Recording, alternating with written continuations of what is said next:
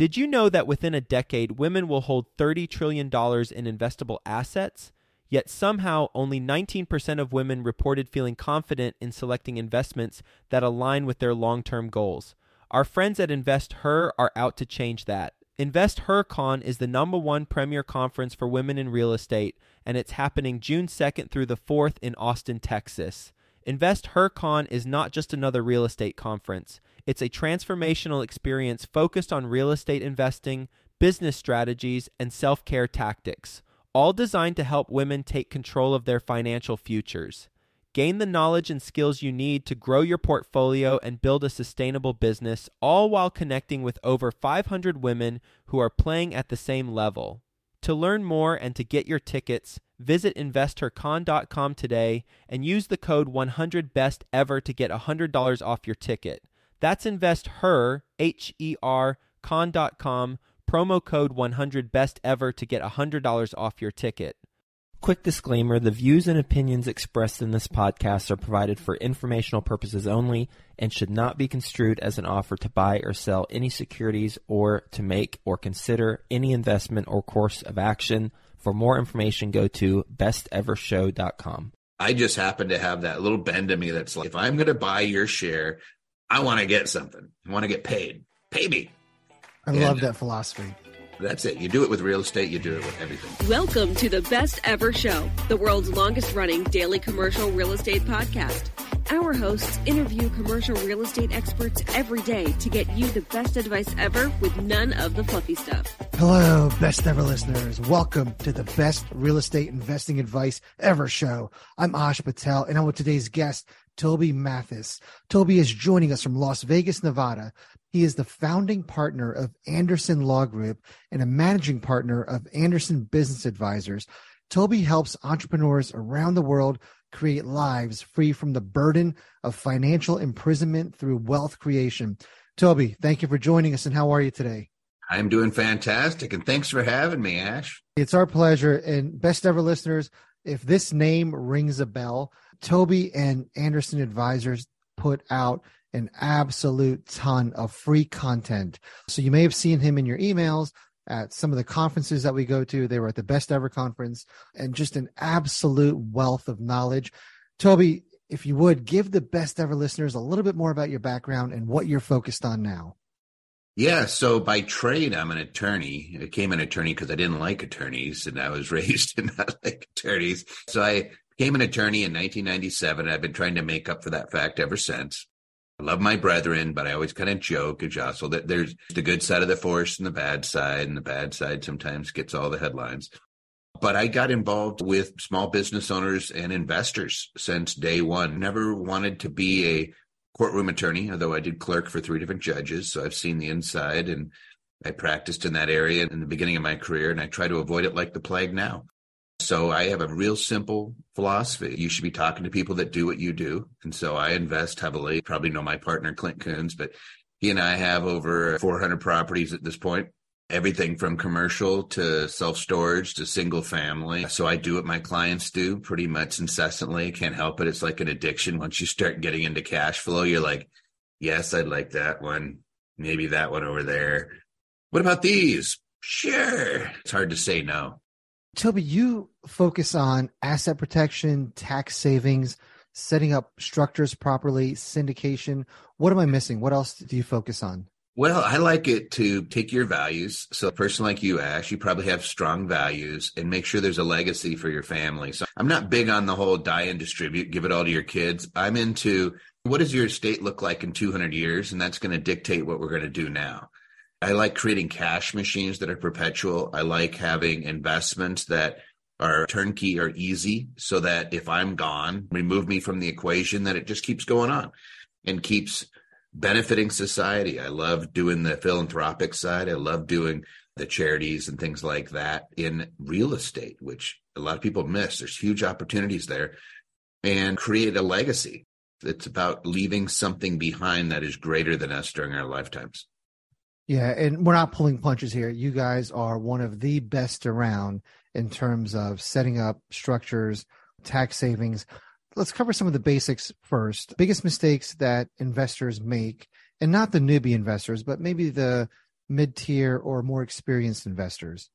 Yeah, I would say that it's cheap. A lot of times they think, hey, I learned just enough, so I'm going to try to do some things myself because it might save me a few dollars.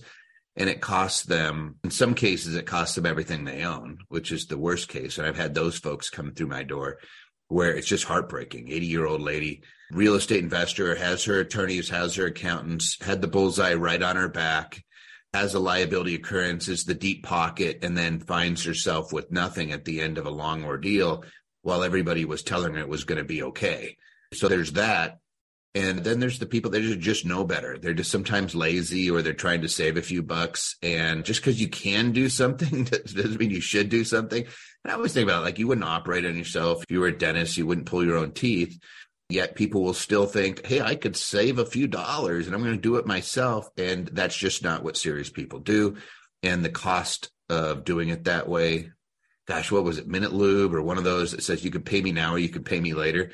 You could choose to keep driving your car and not change its oil, or you could try to do it yourself, but you're going to end up paying for it in the future. And we see a lot of that. That's probably the most common thing I see is somebody goes to their local attorney or local accountant, and they have no real life experience in real estate. And they try to do things out of a book, and somebody's experimenting on them, and they're the test case. And unfortunately, when it actually gets tested, they rarely hold up. And so that's probably my biggest pet peeve is like, hey, if you're an investor and you're making good money, don't be cheap.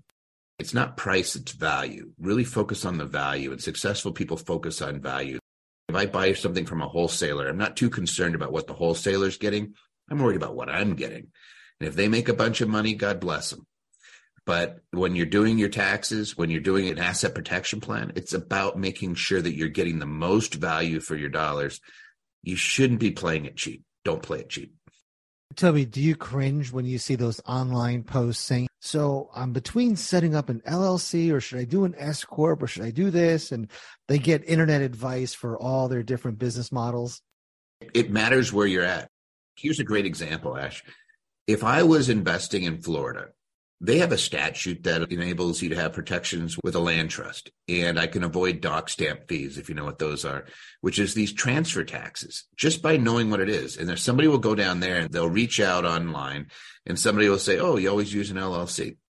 You just cost yourself tens of thousands of dollars in transfer taxes if you have a mortgage because you followed some internet advice. It would have been cheaper and easier if you just done it right the first place. Or you get somebody in California, oh, you always have to pay the $800 franchise tax on all the entities. No, you don't. There's several exceptions, and there's ways to avoid it.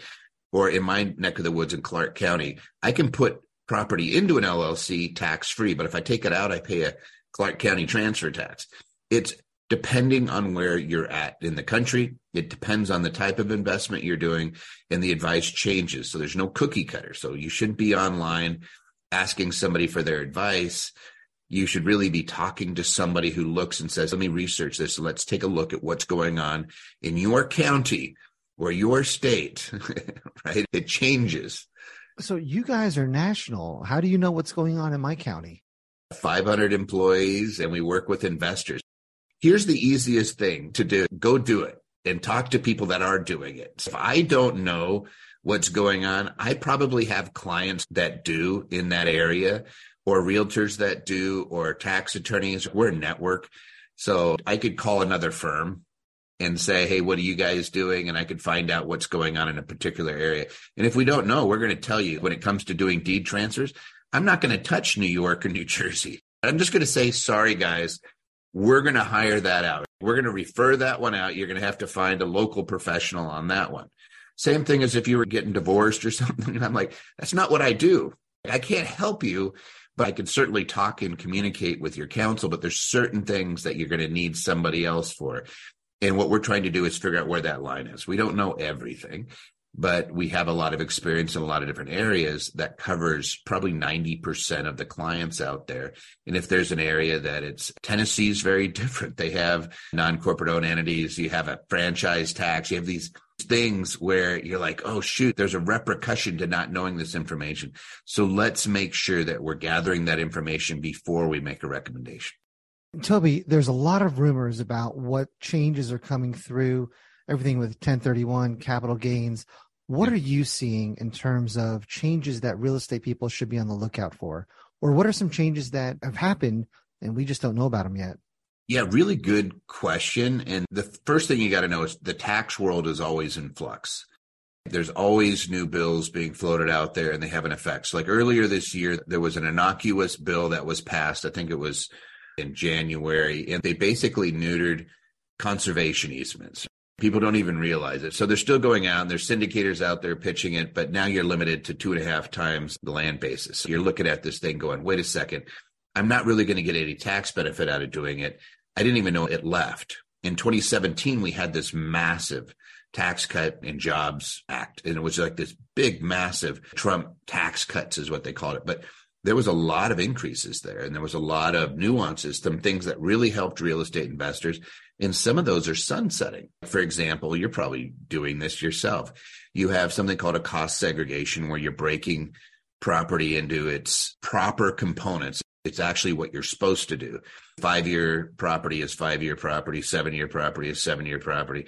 15-year property depreciated over 15 years. 27.5 years or 39 years. You're supposed to break it into those pieces.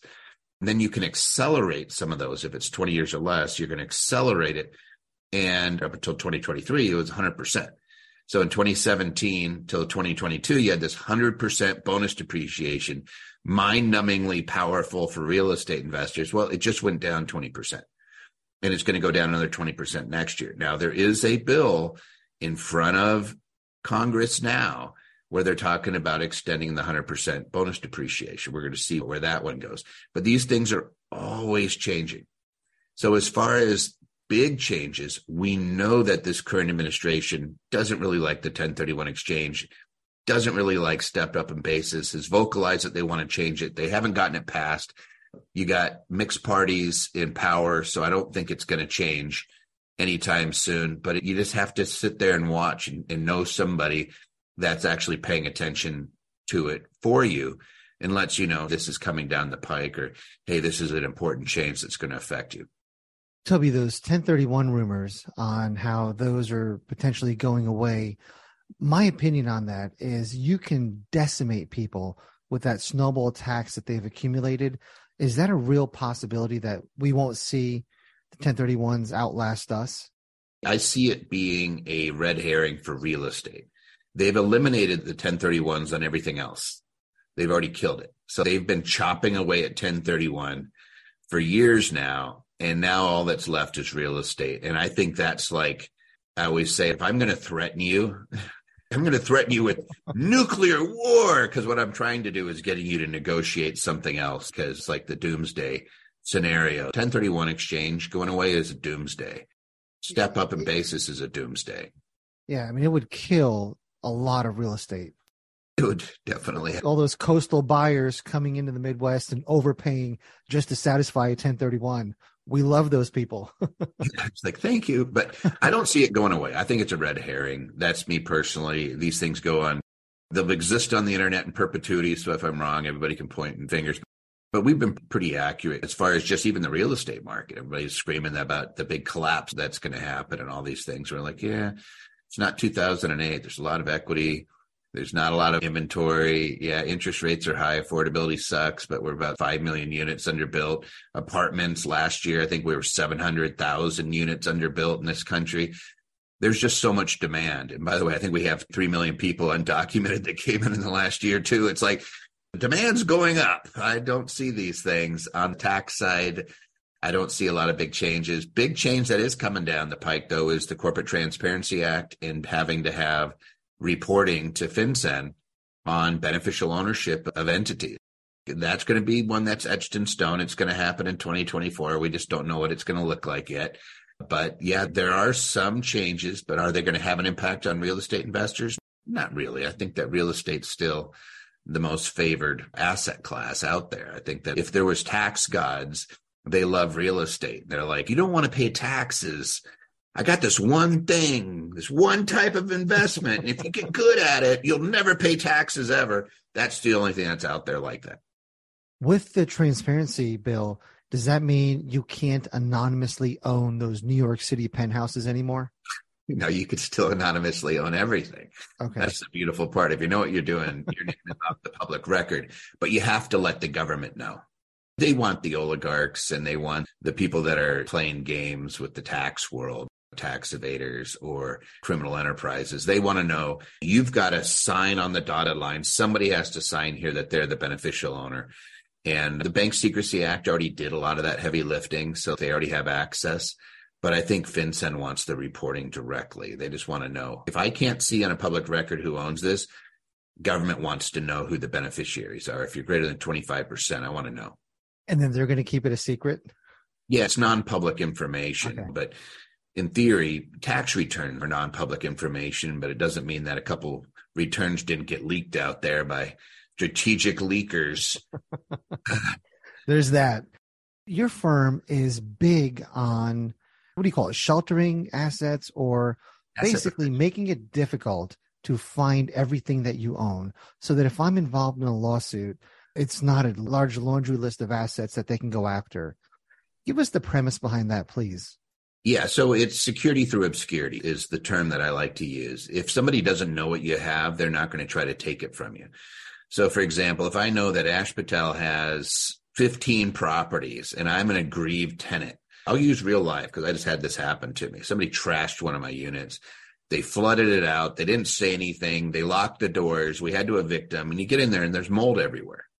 A lot of those folks will just turn around and sue you and say, you have mold in your unit. Well, you denied me access to the unit and you trashed the place. Doesn't mean that some lawyer's not going to go out there trolling for you. If I see 15 properties in your name, you become a great defendant. If I look at you and I don't see anything, who is the owner? ABC LLC, and they don't own anything else, or it's a trust, ABC Trust, and I can't see anything else that it owns. I'm like, oh, crap, there's not a lot of equity in this property. Probably not our best bet. But if I can see Ash owns a bunch of properties, I look up your house and it's a really nice house. And this guy's got some pockets and they're deep, right? Maybe I'm going to go after Ash Patel and make him a great defendant. And if nothing else, I know that you'll be really annoyed and you'll be like, I want this lawsuit out of my life, and you'll probably throw $30,000 at it. There's a lot of lawyers that'll do that. We don't want that to happen to you. I want them to look at you and they don't see what you own. They don't even see your house. That's what I want. I want them to say, oh, this guy doesn't really own a lot in his name and obviously has counsel and is not going to be worth it. Because when you value a lawsuit, I'll break this down. I have to look at what's the merits of my actual lawsuit. And I have to give myself kind of a, what's the value? What's the percentage chance I'm going to win? And then I have to value, what are my chances of collecting? If the chances of collecting are a really small percentage, I have to multiply that against the value of my lawsuit. So if I have a $100,000 lawsuit, my chances of collecting are 10%. The settlement value of that is about $10,000. That's literally the math that you're going to do. You're going to say, even if we win, there's a good chance we'll never collect. Most lawyers don't want those cases, and they're going to encourage their client to settle for something rather than get nothing. Dumb question, but if I'm involved in a lawsuit, at some point, do they not ask you to disclose all your assets? Yeah, that's in supplemental proceedings. So I have to get a judgment against you. So let's say that I'll use real life situation. One of my clients was in the bank teller line and they had their company truck and they let their foot off the brake and it bumped the car in front of them. The car in front of them was like, oh, no problem, no problem. There's no damage here or anything. And they kind of looked and they saw the name of the business on the side.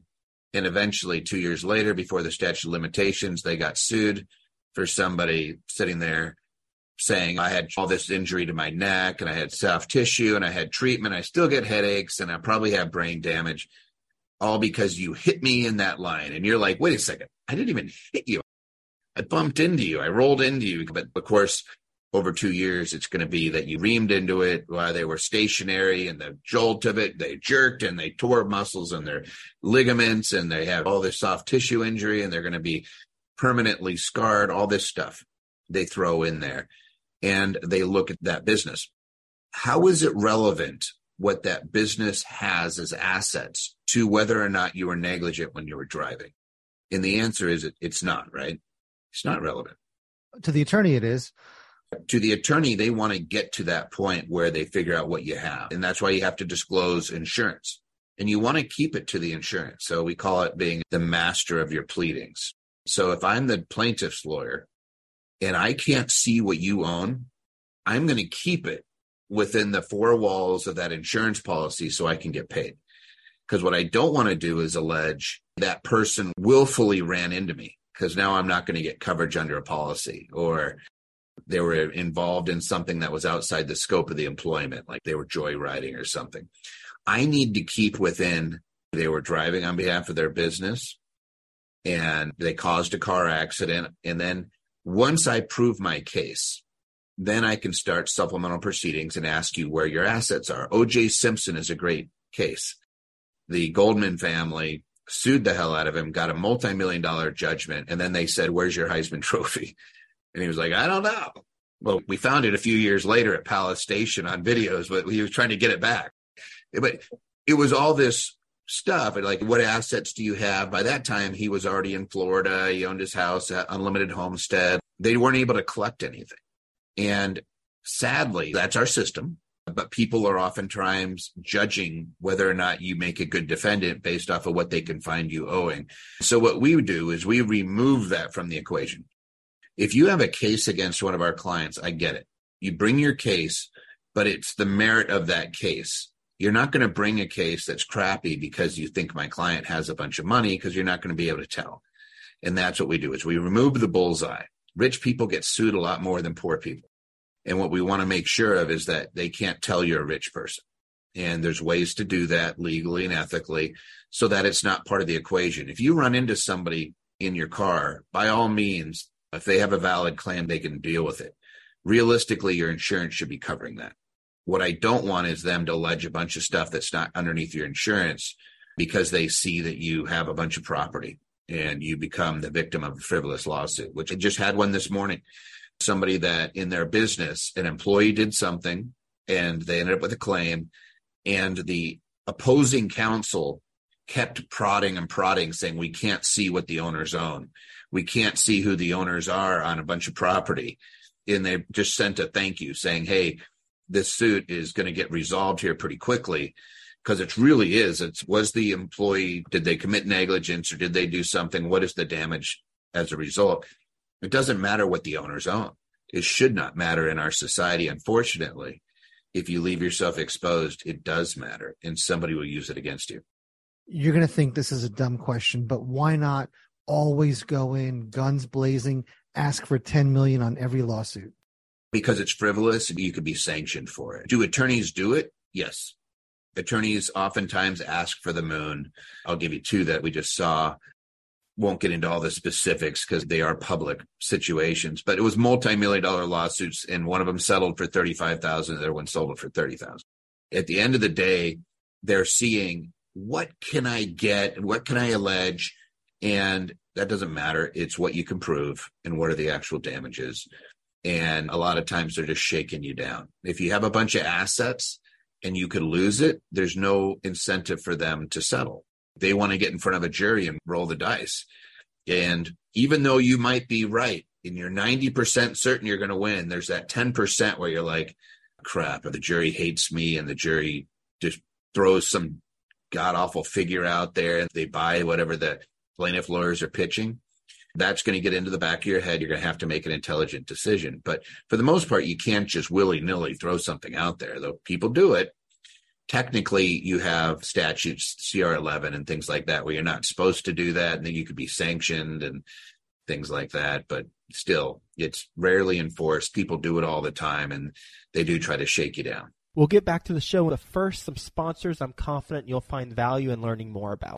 Are you tired of spending hours managing your rental properties? Inago is here to simplify your life as a landlord or property owner with their free property management software. With Inago, you can say goodbye to complex and costly solutions. Inago is designed with simplicity in mind, focusing on the features that matter to you. From tenant screening and lease signing to rent collection and work order management, Inago has got you covered. They offer a seamless interface and dedicated support representatives to assist you in every step of the way. Join thousands of satisfied landlords and start streamlining your property management tasks today with Inago. Plus, you'll get a $25 Amazon gift card just for using Inago. Visit inago.com/bestever to get started and reclaim your time and sanity. That's INNAGO.com/bestever. Deciding how to invest your capital is more challenging than ever. That's why it's never been more important to partner with a company with a solid track record and that has thrived through various economic cycles. Companies like BAM Capital. BAM Capital is a trusted multifamily syndicator that has delivered a historical average of over 35% IRR with an average hold period of 3.5 years. BAM Capital has never missed a preferred payment, never lost an LP's investment, and never called capital past the subscription amount. BAM Capital is currently raising capital for a fund designed for accredited investors, targeting a 15 to 20% IRR and a 2 to 2.5x equity multiple to its investors over a 3 to 5 year hold period. If you're an accredited investor and you want to learn more about multifamily investment opportunities with BAM Capital, visit capital.thebamcompanies.com. Again, that's capital.thebamcompanies.com. So you also can't go in there, sue for $10,000, realize the person has a bunch of assets, bump it up to $2 million. You could. Oh, you could? Absolutely could. Oh. Yeah, just because I say, hey, here's what I'm asking for. If somebody does that, you just immediately accept and say, I'll give you an offer of judgment for that amount, especially if you're liable. But they can allege whatever they want. They could do discovery. Sometimes I say, here's what I think my damages are, but treatment is ongoing. They always throw in their weasel language, lawyer language. It's like, hey, I don't want to pin myself down. But if you say, I'm going to sue you for $10,000, you say, I accept that, right? I'll do your offer of judgment or I'll accept judgment against me. Or I just won't fight it. Hey, you can go ahead and have your default. You get a default order, get a default judgment against me for that amount and I'll pay it. But in most cases, people aren't going to do that. Most cases, people are saying they're leaving their options way open. They're saying we need to do discovery. Discovery is a two-way street. And discovery just means when you're doing depositions and written requests for admissions, requests for production, interrogatories where you have to answer things. Most of the times they're doing that before they're settling on an amount, if it's a legitimate lawsuit. If it's frivolous, they just throw a bunch of spaghetti at the wall and they hope you pay them. In discovery, do you not get to ask questions about assets? Generally speaking, you could try, but it's not relevant to the underlying suit, so your lawyer can object.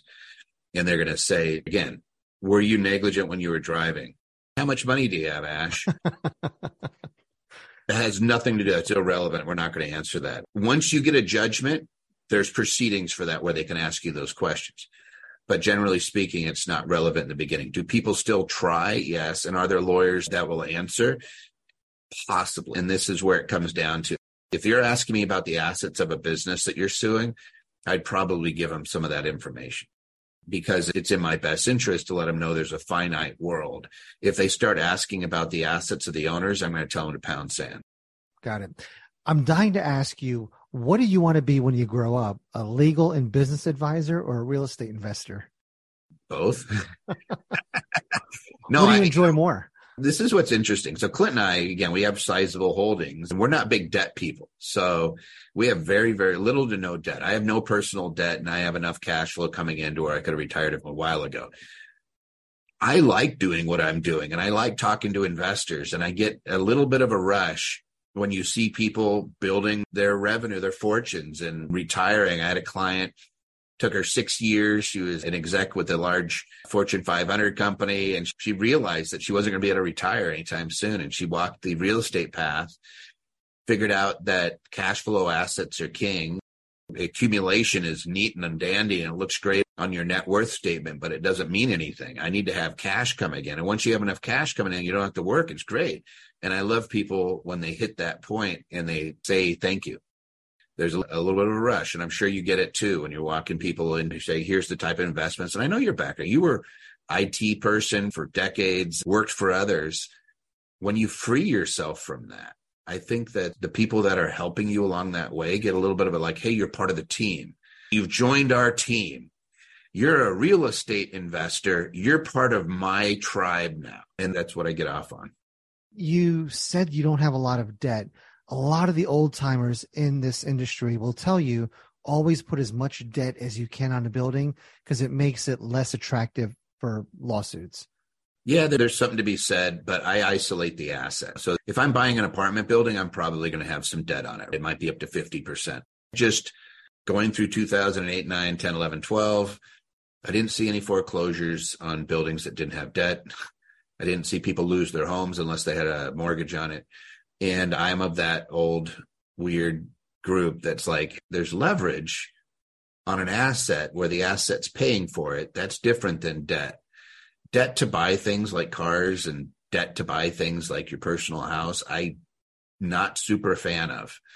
I get it, but I'm all for leveraging assets that pay for that. But my brain starts to break when I think of MasterCard. They literally put it in their name. They're your master. I'm being subservient, and may I serve you, please?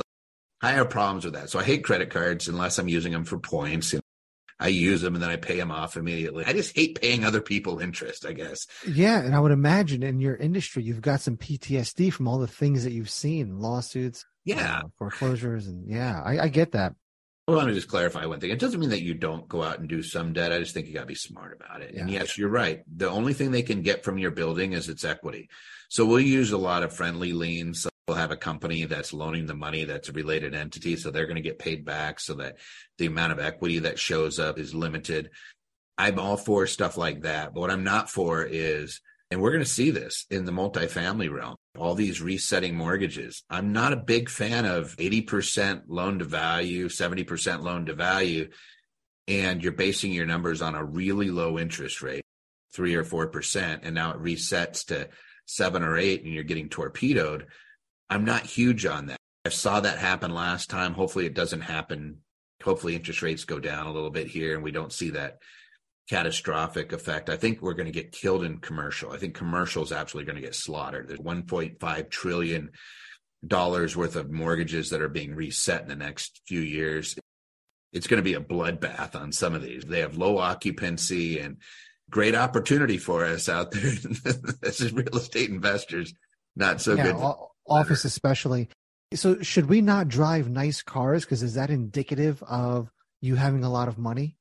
No, I love it. If you want to buy a Bugatti, just buy it from your assets. So I have something I call the losing loop, right? Here's the losing loop.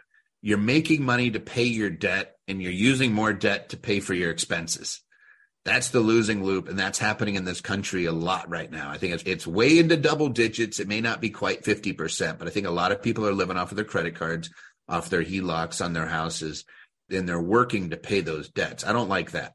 What I say is work your butt off, buy assets, let your assets pay for everything else. So if you want a Bentley, get a Bentley, but make sure your rental properties are paying for it.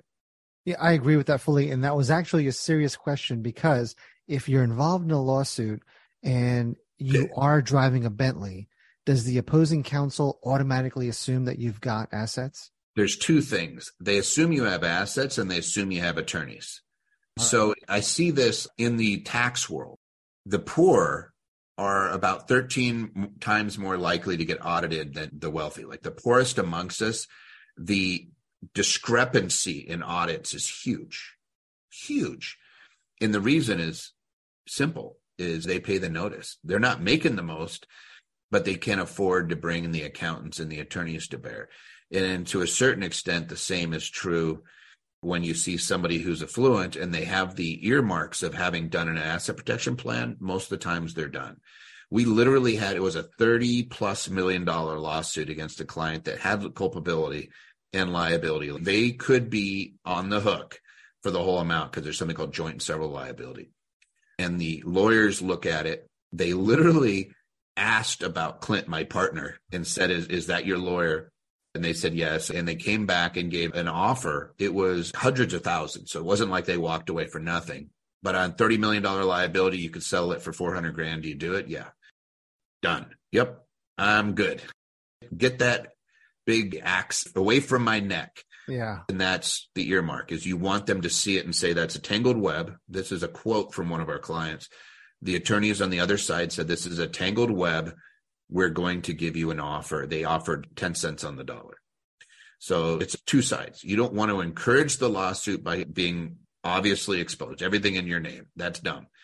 On the same token, you could be wealthy. And if you could see the structure, if they could see, oh, shoot, this guy uses a series of LLCs and I can't really see what he owns or she owns. I can't see that. I know my chances of collecting just went way down. My cost of collecting just went way up. So the risk reward is not going to be there. The mindset is fascinating around lawsuits. That is very interesting. If you take someone like me that's been in real estate for 10 years, I think I've done some things right. I'm sure I've done some things wrong. Went to an asset protection attorney to set up a family trust, but don't really know how all this fits together. What services do you offer? And really, what's the realm of your services? Because I know you've touched on so many different things. What do you do to take somebody like me or somebody that's been in this business for a while and fix them? Ash, what we're going to do is just give it a systematic 10,000-foot view. We do something called the risk reduction formula, where we're breaking your assets into its components and we're looking and seeing how it's structured. A lot of times people have good attorneys and they've done 90% of it well. And maybe the attorney is not talking to the accountant and we've missed some opportunities on the tax side. Our firm happens to have attorneys and CPAs and EAs and accountants and bookkeepers. So we do everything under one roof. Nobody else really does that. So you might have your attorney who did a really great job, but your accountant sucks. Or they set this up from an asset protection standpoint, which was smart, but they missed the bill on the business planning side of it. Or your accountant did a great thing and they got your income down to zero, but now you can't get a loan. There's always different elements, and we try to look at it, and we call it the three-legged stool. We're looking at your asset protection. We're looking at your tax. We're looking at your business planning. We can add a fourth leg on there if we want, your legacy planning. And we're using those all basically on equal footing. We don't want to be lopsided. We don't want to have the stool be off kilter because the asset protection is great, but it really messed us up from a tax perspective. Now you're overpaying and your estate plan's all screwed up because of the way you handle things. Like I gifted a bunch of stuff to my kids and now I lost the step up in basis and now it's theirs and they have liabilities. They get a divorce and all of a sudden you lose the asset. There's all these other features. I'll use a real life example of somebody who had a building. I think it was an apartment building, and the attorney set it up as an LLC properly, and the accountant said, we can make it disregarded so you don't have to file a tax return. So everything went onto their Schedule E, page 1.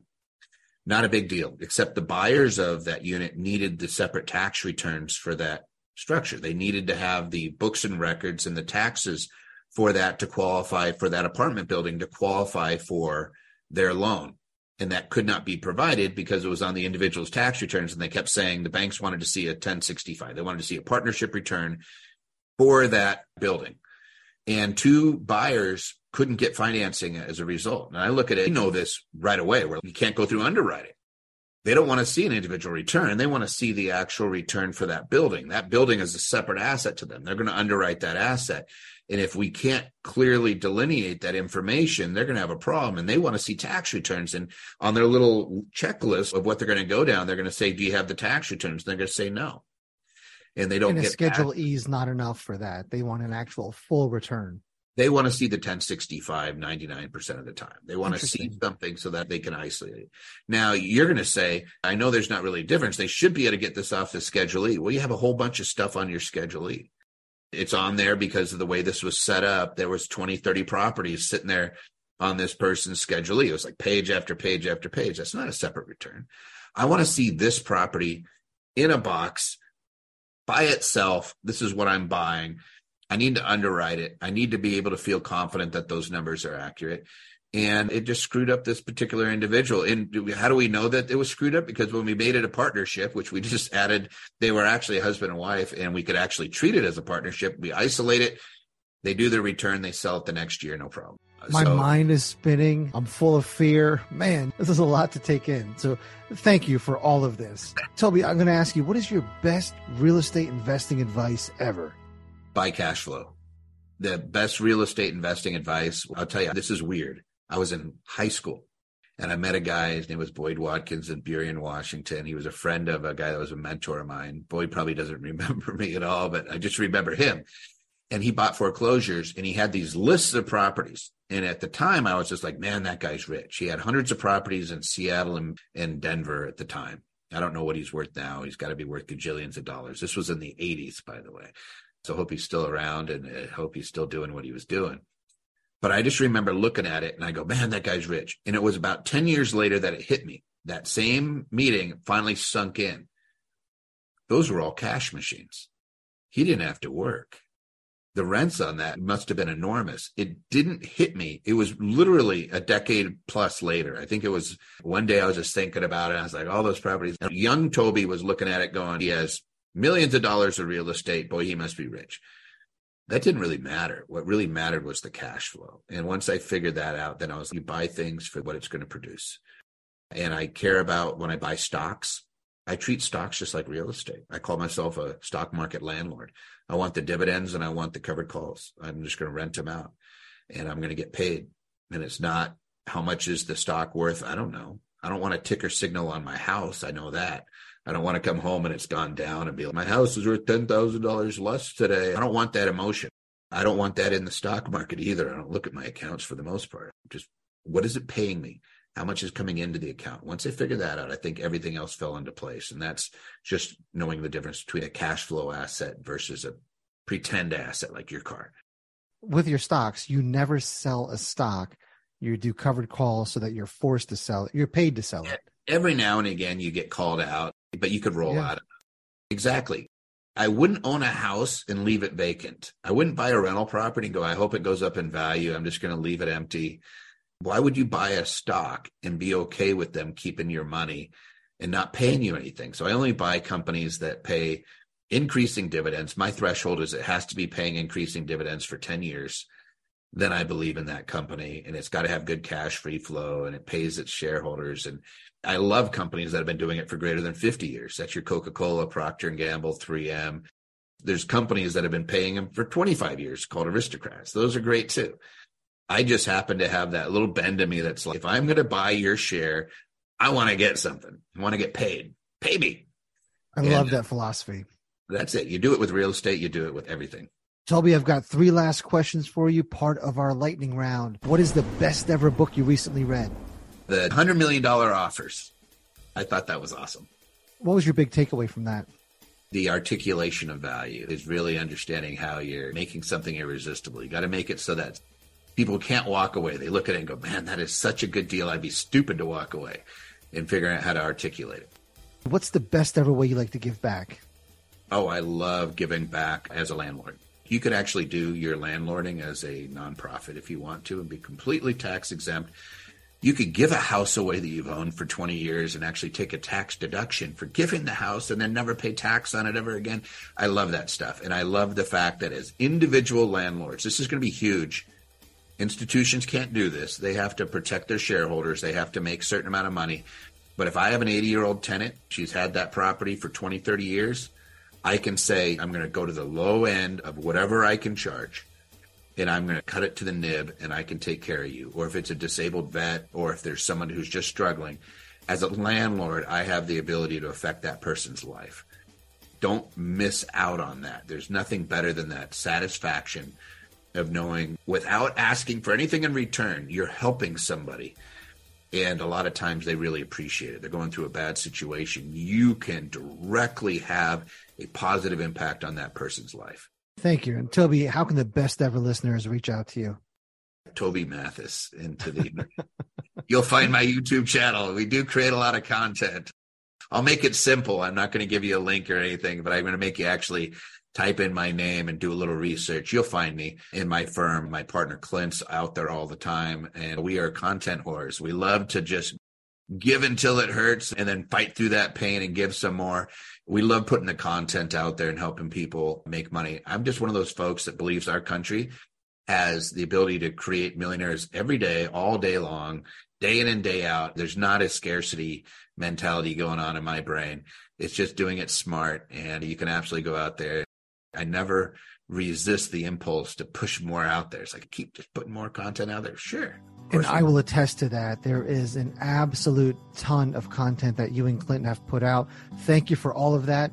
Thank you for your time today. I feel like I could talk to you once a week and still not even make a dent in the knowledge that you have. So, Toby, thank you again for your time today. Appreciate it, Ash. Anytime.